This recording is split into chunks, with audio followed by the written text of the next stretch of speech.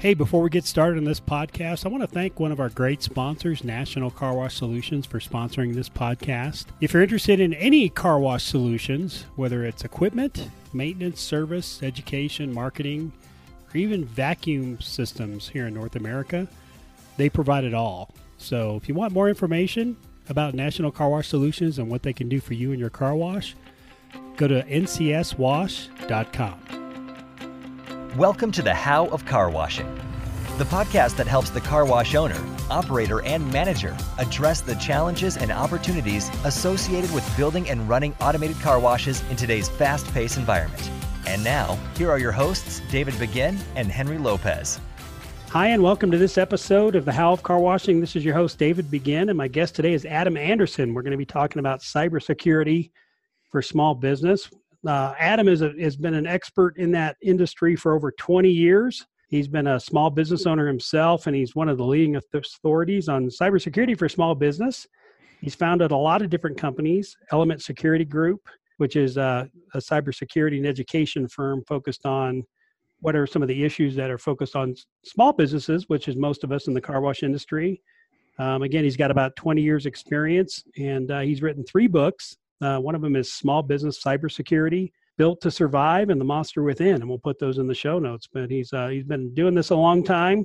He resides in Greenville, South Carolina, and he's a serial entrepreneur, which is pretty exciting. Adam, I appreciate you being on the How of Car Washing with us today. David, I cannot say thank you enough. I really love a platform where I get to dispel some of the myths around cybersecurity and maybe be a ray of hope for small business owners rather than doom and gloom. No, I think that's great because, man, when I think about cybersecurity, there's 3 words: OSHA, the EEOC, and cybersecurity are the 3 things that scare me to death as a small business owner, because I feel like I am just a victim when it comes to those 3 areas of running my small business. And, we're all overwhelmed with cybersecurity in small businesses because we just frankly don't know what to do. And is that a pretty common feeling for small business owners? Yeah, it is. And a matter of fact, it's completely normal because, in no way, shape, or form should any small business owner become an expert in cybersecurity. It's a waste of time. It should be a concern of yours, but it shouldn't be. And it should not be ahead of sales and fulfillment of your product, right? If you're going to spend time, get some customers and produce your product. And then once that thing is working, worry about cybersecurity. Because one of the myths is that it costs a lot of money and it's difficult to put out there. And, before you dip your toe into the cyber stuff, you really need to have a functioning business. So Yeah. Oh, that helps quite a bit. And, you make us feel more comfortable that maybe it's not as big an issue. But, it's interesting because I live in Colorado Springs, and there's a lot of cities that are vying for the national cyber security for the Defense Department. And Colorado Springs is kind of becoming a hub for cybersecurity. I'm sure there's other places as well, but it's a topic that's really top of mind. We're worried about it at a national level. We're worried about it from a defense standpoint. We always feel like there's other countries trying to hack us. And then there's, people trying to hack into businesses. But what have you seen in the last couple of years? What are some of the major trends that you've seen kind of take place in this area? Are people ramping up efforts as far as criminals trying to get in? Are they getting better at it? Are we getting better at it? So the big thing that's happened over the last couple of years is organized crime has moved into cybercrime.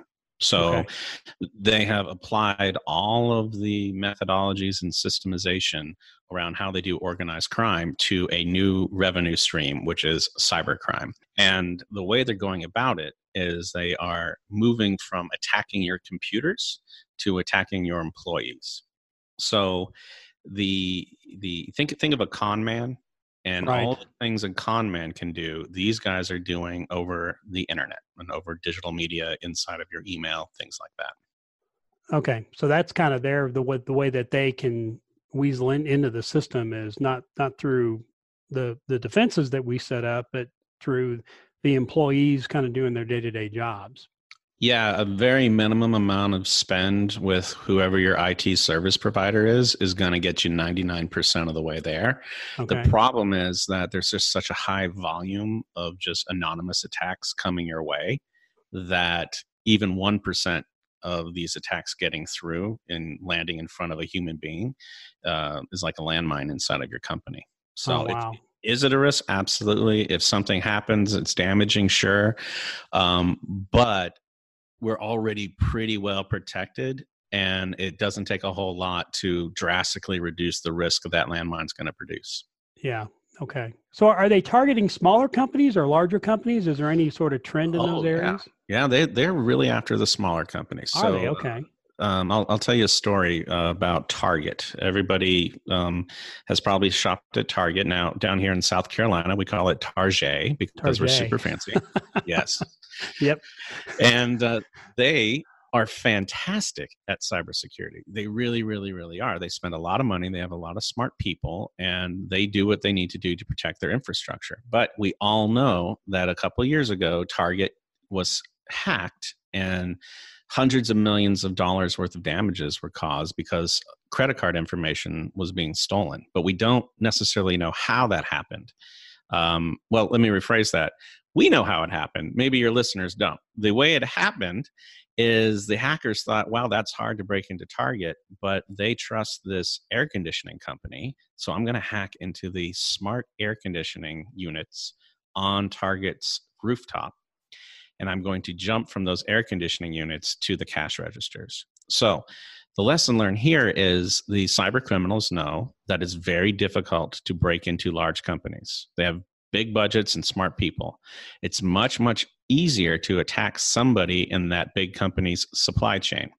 And so they have gotten very good at identifying and targeting small companies that are suppliers to big companies. And the downside is they've taken what they've learned there and they just turned it into automated attacks that go after anybody attached to the internet. So the unfortunate result of this is that the small business owner is getting the fallout of that cyber war happening on the big guys. And just for being on the internet, they're being targeted.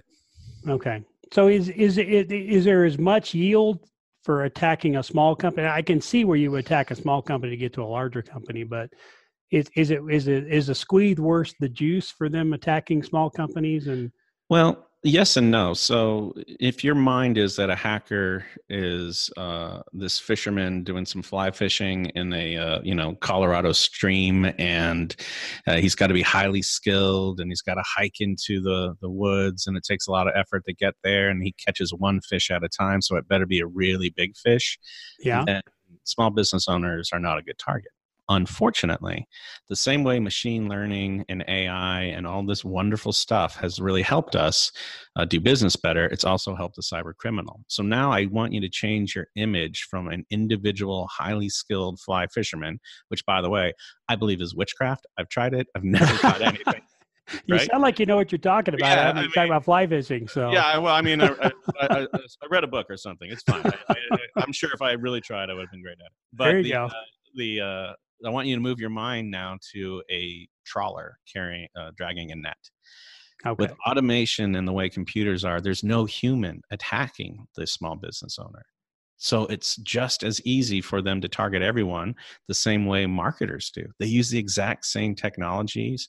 They use the exact same, let me rephrase that. They don't use the same products, but they use the same methodologies that mass marketers do to do mass cyber attacks. So there is no value in an individual hacker attacking one Main Street business. However, that hacker wrote a program that's going to attack tens of thousands of Main Street businesses and hold them ransom until they pay through some automated pay system. So you'll never meet the hacker. What you're doing is you're trying to avoid and protect yourself from their programs. Yeah, one thing that fascinates me about this, it feels like the wild, wild west, and it's amazing how brazen these attackers are and how, they're able to just kind of get away with it. And you think, well, where's the police? Where's the law? And it's kind of a lawless environment where these guys, I want you to talk about what ransomware is, but the way these guys can go about this blows me away that it's just so out there in the open. Yeah. How do you punch back? How do you do this? And honestly, it's one of the problems our military has, because it is very difficult to figure out where an attack has come from. They can go through all kinds of different things. Like, for example, you can go on the dark web and you can rent 100,000 corrupted laptops to send attacks from. Okay. But those laptops belong to you and me. So what are we supposed to do? Attack those laptops? So it's very, very, very difficult to track back where the attacks are coming from. The way law enforcement typically does it, and somebody smarter on law enforcement and this kind of stuff could support or deny this, is they track the money. They track, where does the money that you're paying go to? And it's much easier for them to track the money, but it's still difficult. Yeah. So a couple terms you use there. I'm not sure the listening on it. So talk about what the definition of the dark web is. So the dark web is around 600 to 700 times larger than the internet. This was an encrypted, meaning like if you are getting secure connections. So right now you would go to Google and you would search something and then you would have access to all of the internet. The dark web is not like that. It has 600, 700 times more websites, but they're all encrypted and you have to know exactly where you're going. And you can't get there from a normal browser. You have to use something called a torrent. And so this is a really, really safe place to do business.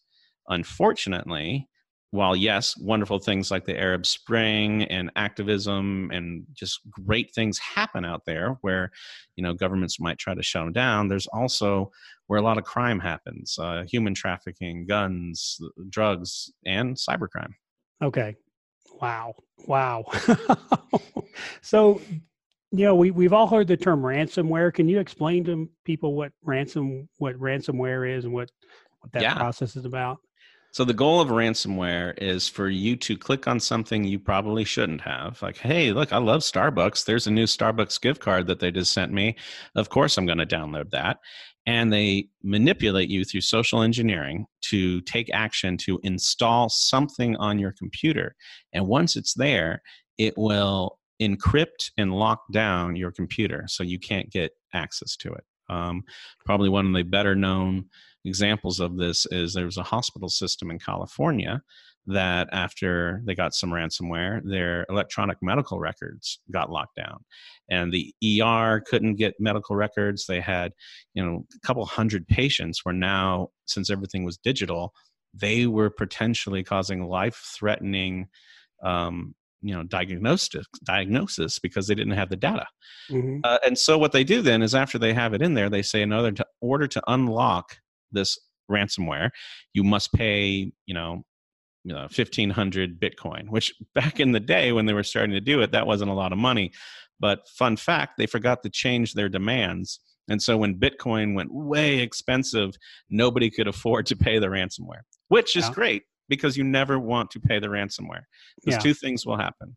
One, nerds and hackers are really good at breaking things. It's a lot harder to undo the thing. Chances are, if you pay, your stuff still will not recover.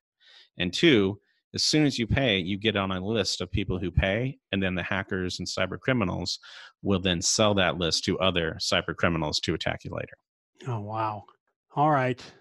I am totally frightened now, so I'm going to let you kind of help me get out of this hole. But I've got one more question. I know we go through an interview process. All of us, in the car wash industry, typically, our big computer systems are point of sale systems, which integrate with the point of sale companies, which also integrate with credit cards. And we go through this PCI compliance process, which I sign off on. I feel like I'm signing off on an OSHA inspection because I'm like, I think I do this. I'm not exactly sure. Am I going to be held accountable? So, it's a lot of stuff for a small business to be PCI, quote unquote, PCI compliant. And I know sometimes I'm signing off on some things, maybe I don't know if I should or not. So how does that fit into this process? And is that a useful tool for us? So I'll tell you two things. One of them is a fact, and the other one is my opinion. So the fact is that compliance, such as PCI compliance, is there to keep the credit card companies safe, not you. PCI compliance is there to reduce their liability. So if something goes wrong, they can stand up in court and say, we did the best we could to make sure fraud didn't happen. Right. And also give them the ability to punch back at the people who are holding the fraud. This one is my opinion. My opinion is that they make these things complicated enough for the small business owner that you'll just pay the $150 a month fine or whatever it came out to be, because you can never get yourself all the way PCI compliant, and they have just created another revenue stream. That's my opinion. I don't have any. Don't take that as the gospel, but do know that PCI compliance is not there to keep you safe. So if all you do is get your systems to be PCI compliant, you still have massive holes. You still need to take one more step, and talking to your internet service provider or talking to your managed service provider, whoever does your IT, and raise up that concern to them, that'll help them take an extra step. Okay. That makes a lot of sense. Yeah. And so you've mentioned a couple of things. You said you've got about 7 things that we can kind of do and think about to kind of help us overcome this. And you did make me feel comfortable at the beginning. You said if we do a few things, we can battle 99% of the attack. So we're going to get to the point where I'm going to feel more comfortable here in a minute, but give us some ideas of the 7 things, or what can we do as small business owners to help us with this? Yeah, well, I do want to honor what you just said. So far, that this podcast interview has sucked, and it's my fault. No, it's good, because you know what, this is such an important subject that I think it frightens people, and we've got to be willing to address this subject. And if it's not as difficult as we think it is, I think you brought up a good point. There's a lot of myths that are around this, that it's super difficult, it's super expensive. If somebody wants to get you, they're going to get you anyway. So, I think it's good to kind of scare some people, because we can give them some ideas on how to deal with it. So, well, I'm going to give you guys, I'm going to just rattle through them real quick. 7 zero cost or low cost things that you can do, that if you do this, you are going to 100% be able to recover from a cyber attack. My goal is not to have an impenetrable fortress. My goal is to help you not care if you get a breach, because you can instantly recover for little or no money. Right. All right. So first thing you need to do is have really good backups. And depending on your company, you can have a Google Drive or a Dropbox, but these backups have to happen somewhere other than your local machine. They have to happen off premises. Okay. Depending on the complexity of your company, you might need something that you actually have to pay money for the backup, but it is well worth it, paying something like $50 a month or whatever it is, to have the backups go someplace else where if everything goes sideways, you're able to restore. That's the number one best thing you can do in order to make sure you can recover. After that, you've got buy a cybersecurity insurance policy. Your existing E&O and all this other stuff will not cover some of these cyber breaches. So call whoever your insurance provider is and say you want to understand what you are lacking as far as cybersecurity insurance goes. And I'll tell you what I paid for it. I had a $3 million revenue company. We dealt with the username and passwords of Fortune 500s. You would think that my cyber insurance would be like a lot. It was $2,500 a year. Okay. Now, when you get to cybersecurity insurance policy, the goal is not to get money. The goal is when something goes wrong, that your insurance policy kicks in and a tiger team or red team shows up to help you put yourself back together. So that's a system admin, that's a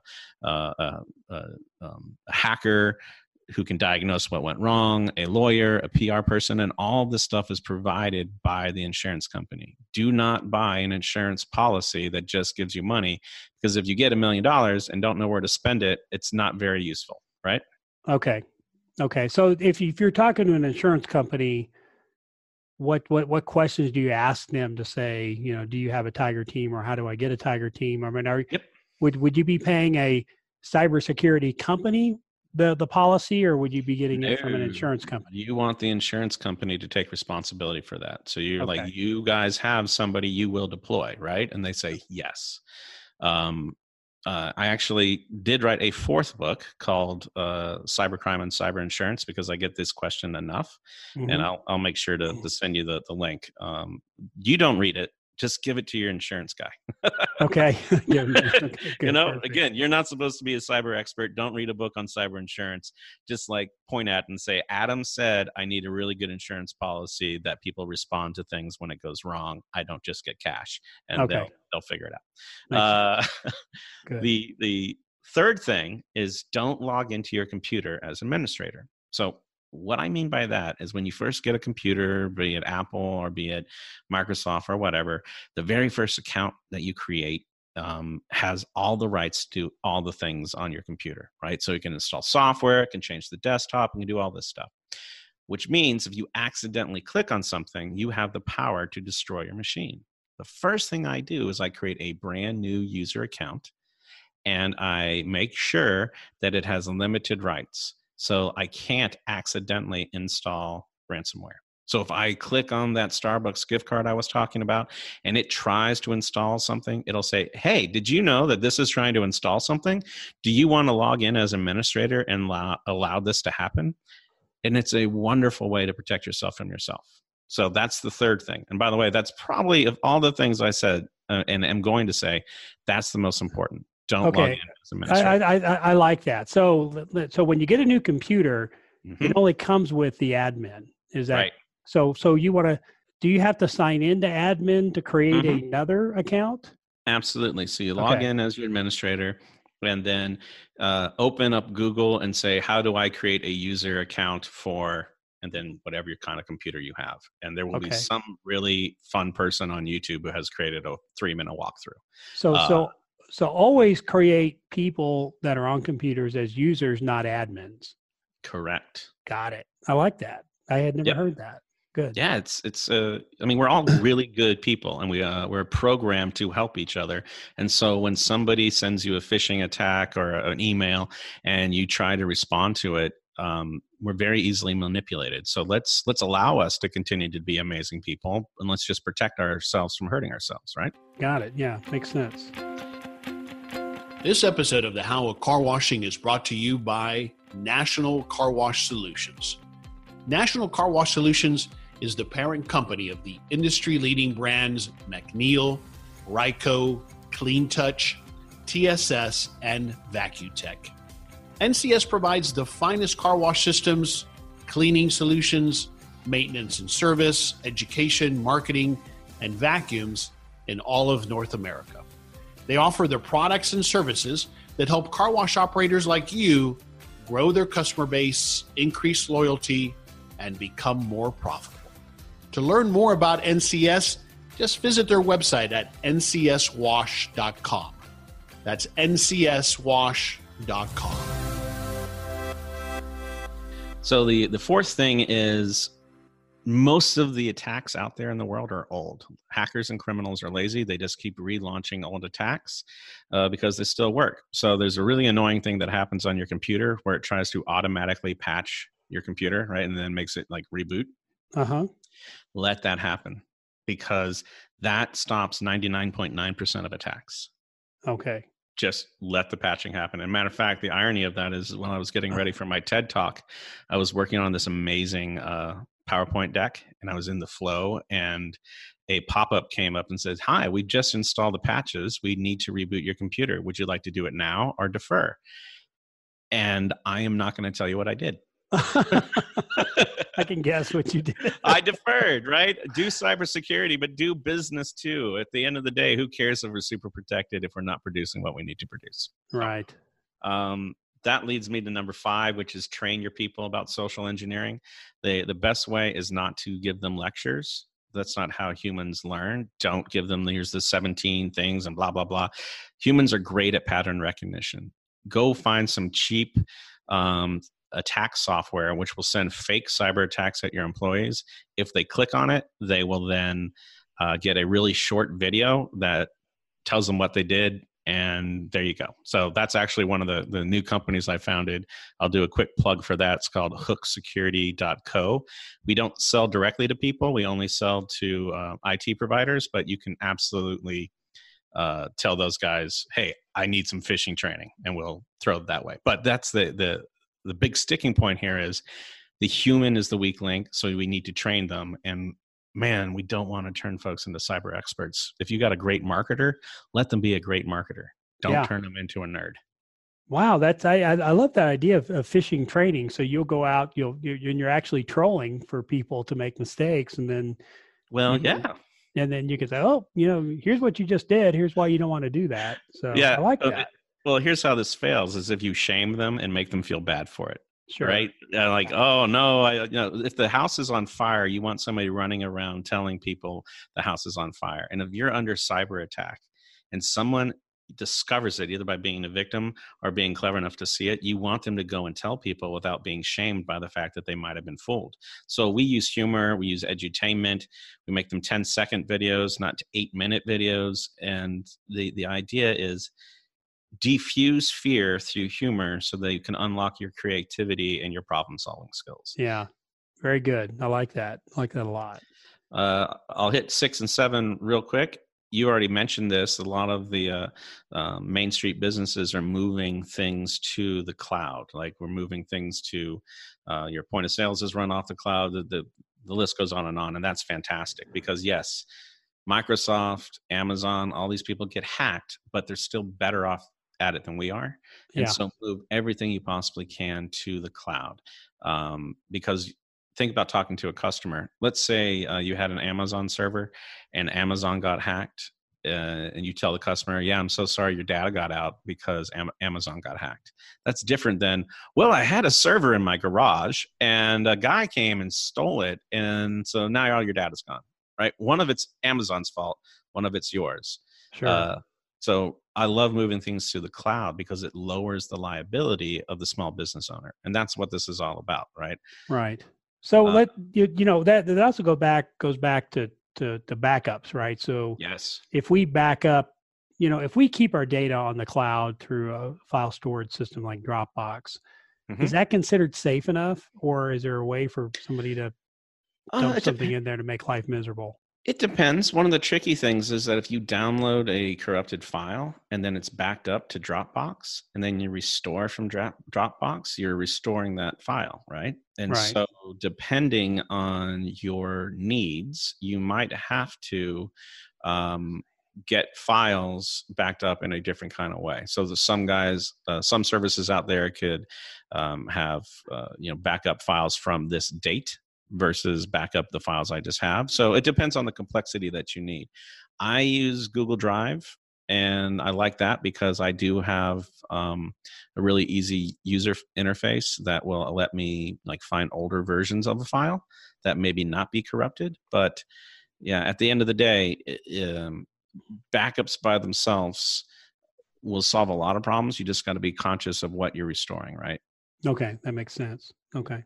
Yeah, and definitely get them a jump drive or a drive with a USB cable that you plug in and back up to is not good enough, right?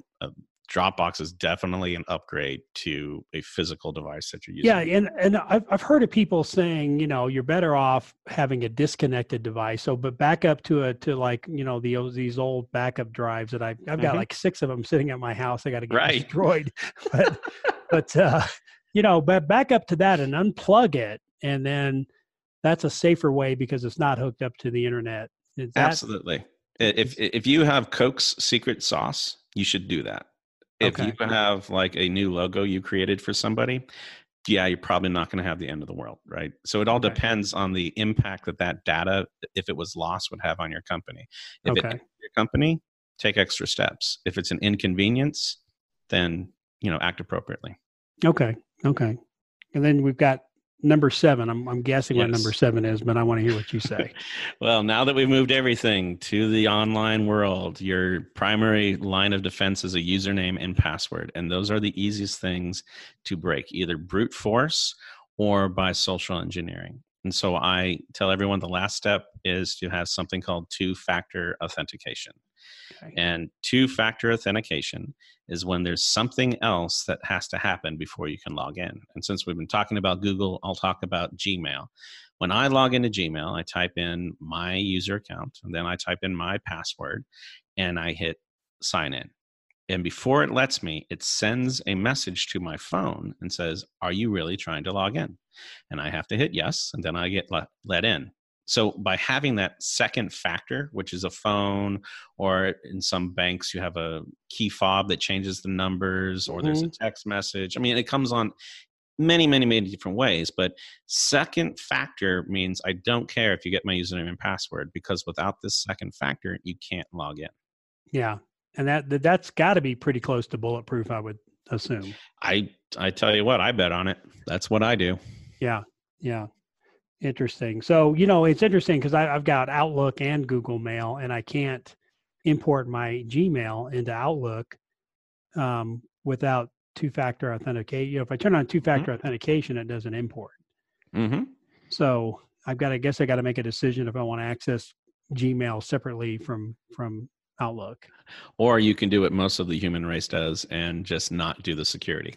Right. Yeah, that's right. It all does boil down into what's the value of the business process and what's the speed that you need. And can you afford a little bit of inconvenience in order to have the level of security that's right for your company? Yeah. So most of us do have access to some sort of IT company. We get a little bit of help here and there. Yep. How would you recommend us using an IT company to just kind of do a quick analysis of where we're at? So I have a thing I call a business continuity guide, and it is a spreadsheet that I can give you guys for free. And you list all of the things that are going on inside of your company. And what I would do is ask them to do it, to help you through it, and then to look at where risk is. If that's too much work, because by the way, that is a lot of work, writing down every single business process for sales, marketing, operations, finance, all that, that's a big ask. If you don't have the time for that, the best thing to do is to go to them and say, we want a audit on our systems that have to do with money, right? Go through, and it's pretty easy to determine what are the 2 or 3 business processes, business systems that you are using that run your company, and ask them to do an audit on the technology and on the cyber for that technology, or force them to use my spreadsheet. Yeah. So okay. that's the hard. Well, let me do. I kind of want to push back on what I just said. The problem with a IT service provider is that they're order takers. They're going to come in and give you a suggestion. The price is going to be too high, and then you're going to push back. And then after that, they move into order taker mode because you said no to them being consultants at the beginning of the relationship, and so they're not going to bring you new ideas. So you need to spark that relationship again where you want them to be creative and you want them to give you suggestions. But if you don't set parameters for them, then they're going to go all over the place. A nerd loves having the right answers, and if you ask them a question, they're going to give them all to you. You don't want all the right answers. You just want the answers that are going to protect your company, make it so that you can do business, take money, and retain customers. Right. Okay, that makes good sense. And then the other question I was going to ask you about, I actually thought this was number 7, but I think passwords is perfect too. But we'll call this number 8. What's the benefit of antivirus software? How much does that help me? How much does it? Yeah, it doesn't. Not anymore. Okay. Oh gosh. So, I'm back to being scared again, Adam. Yeah. So the wonderful thing. I mean, am I running antivirus? Sure. Yeah. I feel like it's probably a placebo effect at this point. Okay. What you really want is endpoint defense, and your Macintosh and your Windows operating systems come with really good endpoint defense. So an endpoint is the computer that is the endpoint of the internet, right? So you're reaching out and trying to grab data from the internet, and it's coming back to your computer. Your computer's the endpoint. So I would look, and I don't say that this is a necessity because this isn't free, but going out there and finding really good endpoint protection services that make antivirus irrelevant. Okay. There's a company that just got funded $600 million. They're really changing the game. I want to say it's called CrowdStrike, and I will absolutely look that up and make sure you guys have it. But the idea is they are removing dependency on antivirus because antivirus doesn't work. And I can go into why antivirus doesn't work. Or you can be like, Adam sounds confident. We're just going to trust him. Yeah. Well, the good news is, we're probably going to keep it on our PCs, but Yep. it probably, like you said, don't rely on that as your major, your Yeah. major endpoint for security. And that's great to know, because I kind of operate in the illusion, oh, we've got antivirus, so we obviously are safe. But yeah, the guy who founded McAfee has many press releases where he says it doesn't do anything for you anymore. Yeah. But he's not telling you to stop buying it. But that's the sad truth of the matter, is that antivirus is an old defense for an old offense, and they've changed it. They're coming at you in different ways, and it just doesn't work anymore. They're playing a different game. So. Absolutely right. Interesting. Well, that's all awesome. That's incredible advice. I think that's very helpful. And I think what you've given us really is simple enough that we ought to be able to do. But, I think also working in conjunction with our IT staffs, because I'm sure they're hearing about this all the time. Mm-hmm. And, there are systems out there like Barracuda networks. Are those useful, not useful? Well, they're all products. I've really fallen out of love with technology. At the end of the day, I don't want to run any of it. I'm a business owner. I want somebody else to do it. So I'm expecting somebody to come up and say, you pay me X dollars and I make this problem go away for you. Okay. Right. Okay. And so that's what your IT provider should do, because if you go out, it's almost like listening to all the pharmaceutical commercials. Well, I saw this thing on TV. If I take these drugs, then I'm going to feel better because I saw the advertisement. I much prefer to have a doctor prescribe what I should do rather than the advertisements. And that's the same thing with these commercials you see on TV for these technologies. Have the guy or the gal who really understands your business and your technology do the suggestions on how to secure it. Good. Okay, good. Good advice. Good advice. So, all right. Well, I got a few things to do on my end. I've got to change all my passwords. I think 1, 2, 3 isn't going to work for me anymore. Oh, no. Yeah. Right. Make sure you write password 1, 2, 3. That one. Yeah, there it is. That's a secure one right there. Yeah. But, well, hey, actually, can I give you one last thing on passwords? Sure. Yeah. Yeah, absolutely. Okay. What I tell people is get rid of passwords and use pass phrases. You know how they're always like, use the longest password you can find, but I'm like 26 characters with numbers.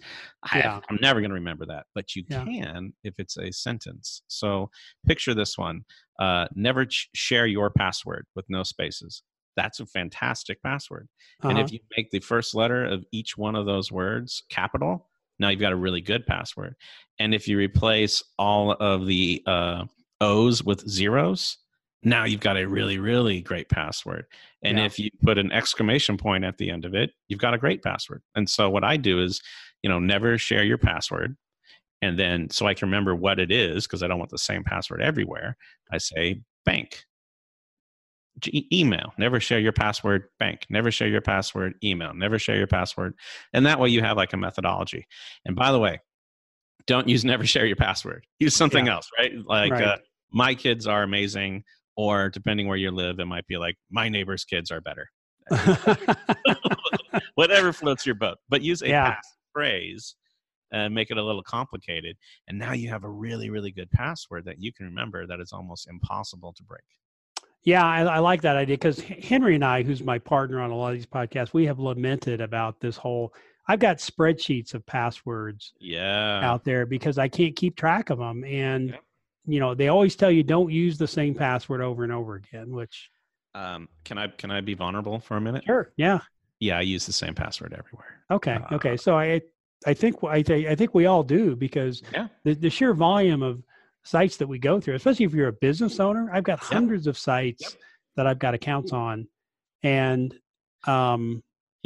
it's super frustrating. And we always think there's got to be a better way to do this. There's got to be a better way. And I think two-factor authentication does kind of solve it in kind of a backdoor way, right? Because we're always looking for the magic bullet on passwords, but maybe two-factor authentication will sort of...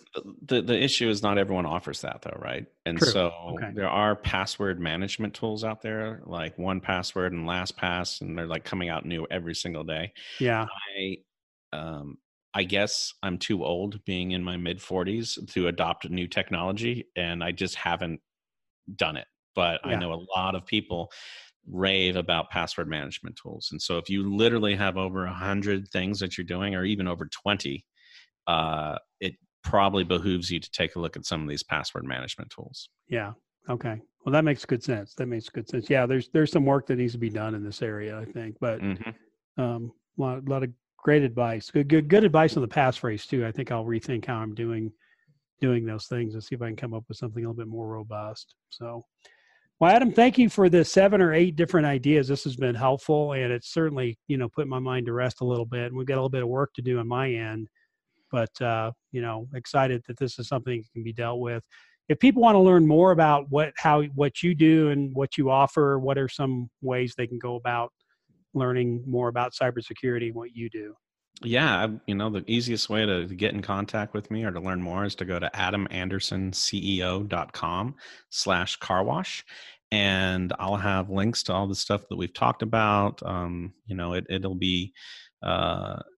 It'll be your source to kind of like understand what some of the next steps are about how to get things done. And the thing I love about what I do is I never have to do any of them. I just point you in the right direction, and you go take action. So that's perfect. Yeah. So you've kind of set yourself up now. You don't do a lot of individual consulting anymore in this area, but you've kind of set yourself up as an information storehouse. This is an important mission that small business owners need to know that they can win at this. And I'm very dedicated to that process. I'm in so many CEO networks, and I've had so many good friends who just got hit with ransomware or some kind of cyber attack that it's one of my missions. It's one of my big callings to help empower the small business owner to be very resilient against cybercrime. And so anything I can do, and when you give me the opportunity to talk to your folks, I jump on and take it immediately. So I really appreciate it. Great. Yeah. Thank you so much. Well, this has been great information. If you want more information, there's a way you can get it. If you want to use your phone, you can text the word FOAM, FOAM, to 31996, and you'll be able to get to Adam's show notes and some of the resources that are out there that I think will be helpful for all of us. So, Adam, great information. I can't thank you enough for your time and your willingness to share this. And well, hopefully, maybe we'll talk about your next. Before the podcast, we kind of talked on your next venture. I'm really excited about what you're doing now with entrepreneurs and their families, but maybe we can talk about that at a later date. I'd love to. Thank you again for having me on. All right. Thanks, Adam. Well, thank you for listening to this episode of The How of Car Washing. We appreciate it if you leave a comment at iTunes or Stitcher, or if you'd like to listen to us on Google Play or Spotify, we're on there too. And again, if you'd like more information about The How of Car Washing, you can simply text the word FOAM, FOAM, to 31996, and we'll get you the show notes on this particular episode and other information about the How of Car Washing. So thanks for listening, and we'll look forward to having you next time. This is David Begin on the How of Car Washing. Hey, thank you for listening to this episode of the How of Car Washing. And I once again want to thank our sponsor, National Car Wash Solutions. If you're interested in any aspect of car wash equipment, maintenance, service, education, or marketing, they're the people to go to. If you want to find out more information about National Car Wash Solutions, go to ncswash.com. Thank you for listening to The How of Car Washing. For more information, links, and other resources, please visit thehowofcarwashing.com and leave us a comment if you have a topic you would like discussed. Thanks for listening, and we look forward to having you next time on The How of Car Washing.